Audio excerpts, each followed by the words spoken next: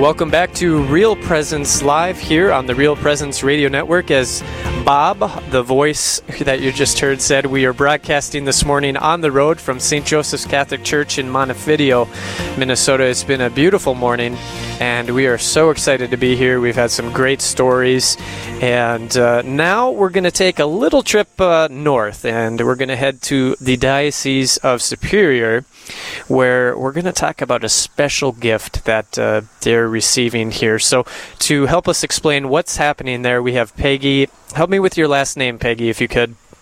Schoenfuss.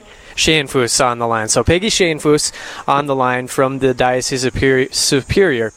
Peggy, before we get too much into it, can you just tell us a little bit about yourself? I am the Director of Catholic Formation for the Diocese, so I oversee faith formation from birth to death across our diocese, and plus I'm superintendent of schools.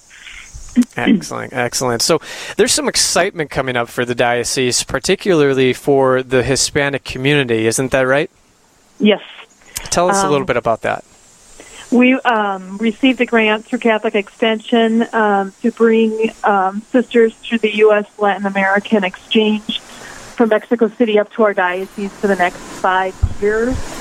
And so they'll be starting here in our diocese actually next week. So we're excited to have the 3 sisters from Mexico City coming and spending time with us and helping us evangelize.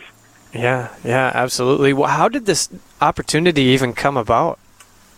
Steve Tarnowski from our development office had heard about this program through Catholic Extension, and for the last 2 years, we've been talking about what we can do to help our Hispanic friends and neighbors. And so we investigated this opportunity, and we actually talked with Bismarck and talked about how they use this program and what we could do, similar to what they were doing. Yeah, I want to go back to the Bismarck Diocese in a moment, but can you just tell us a little bit about your Hispanic community? Is it one that's growing, that's vibrant? What's it like? Well, we are actually in a place where we don't know what it's like. We have some pockets of parishes that do have opportunities for the Hispanic communities, but not a lot. So we want to grow that, and we want to be able to reach out to them and support them in what all their needs are, both faith and in culture. So this is an opportunity to kind of find out with the sisters out there. They're actually going to be able to connect on the street with your Hispanic population and kind of give you a sense of what their needs are, I suppose, huh? Yes, absolutely.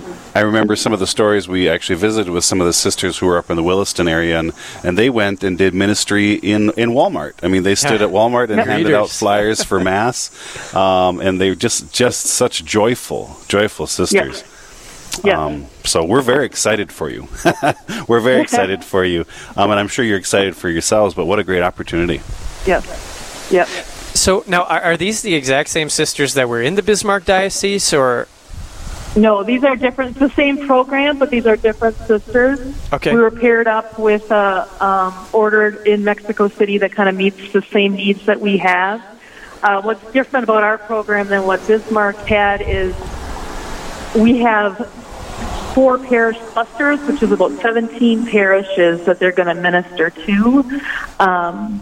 And so hopefully we won't spread them too thin, but they'll be able to reach out to the Hispanic communities and help us build leaders within those communities. Yeah. And how long does this program go? I suppose you have the sisters for a limited amount of time, or how does that? What's that look like? We have them for 5 years. So they'll be here starting next week. They'll be here for about 10 days for an orientation, and then they'll be going to San Antonio for a bigger orientation. And then in December they'll be back. And then here for 5 years. So what specifically are they going to be doing in their work with the Hispanic community? Our first goal for the first year is for them to just simply evangelize, get to know the people who's out there, find out what their needs are. And then from there, we'll determine after we know what their needs are, what the sisters will actually be doing, if it'll be catechesis or some other social advocacy for them. Wonderful. So this, when do they come to the area again? You just said that they have a process. Is there a date where they arrive, or? Yep, they'll be here next Tuesday. They'll be flying in, and then we'll orientate them here And then they'll be in San Antonio for about 9 weeks for some cultural integration. Oh, okay. And what does that look like? Is that to learn more English or? Yep, they're going to be learning English. What is the culture like here compared to Mexico City? They'll also be, while they're here for the 5 years, they'll be taking courses to get a degree in some type of religious studies. So they'll be taking 2 courses while they're down in San Antonio. Okay. Now you talked about a lot of excitement in the Diocese of Superior. How about the excitement among the Hispanic community for these 3 sisters to come in? The parishes that have started to spread the word, they're very excited. A couple of the sisters came up to visit in June, and the communities came out and welcomed them. So everybody's getting very excited about this. So will the sisters actually have a house that they stay at in a specific area for community, or are they spread out all the time? Nope, they'll be living together in community in one of our rectories, in one of our parishes, kind of centrally located, so that they can get to all the other communities easily. Okay, excellent. And I know you said there was a number of parishes. You said are there 4 parish clusters that they'll be working with? You said? You have 4 clusters. There's about 17 parishes.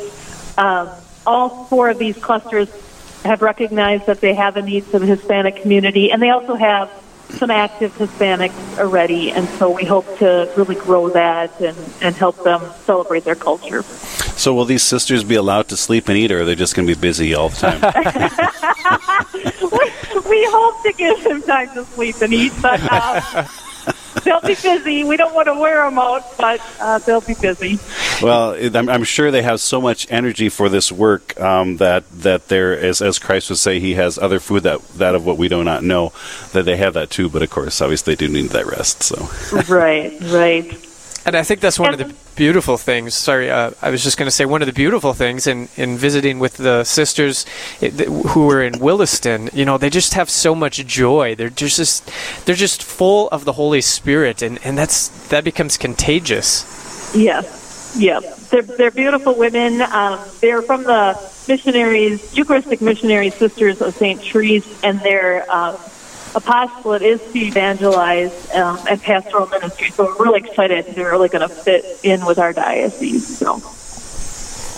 Well, Peggy, thanks so much for being on the air with us this morning. We're excited that you guys are excited to receive this gift. These sisters coming in next week, and then being there 5 years. I can imagine only great things are going to happen. Yep, we're excited. Well, we look forward to more conversations, Peggy, about the work that the sisters are doing there in Superior. So we'll be reaching out to you more, and maybe we'll get the opportunity to visit with a few of them too down the road. Okay, thank you. Thank you, Peggy. God bless you. God bless you.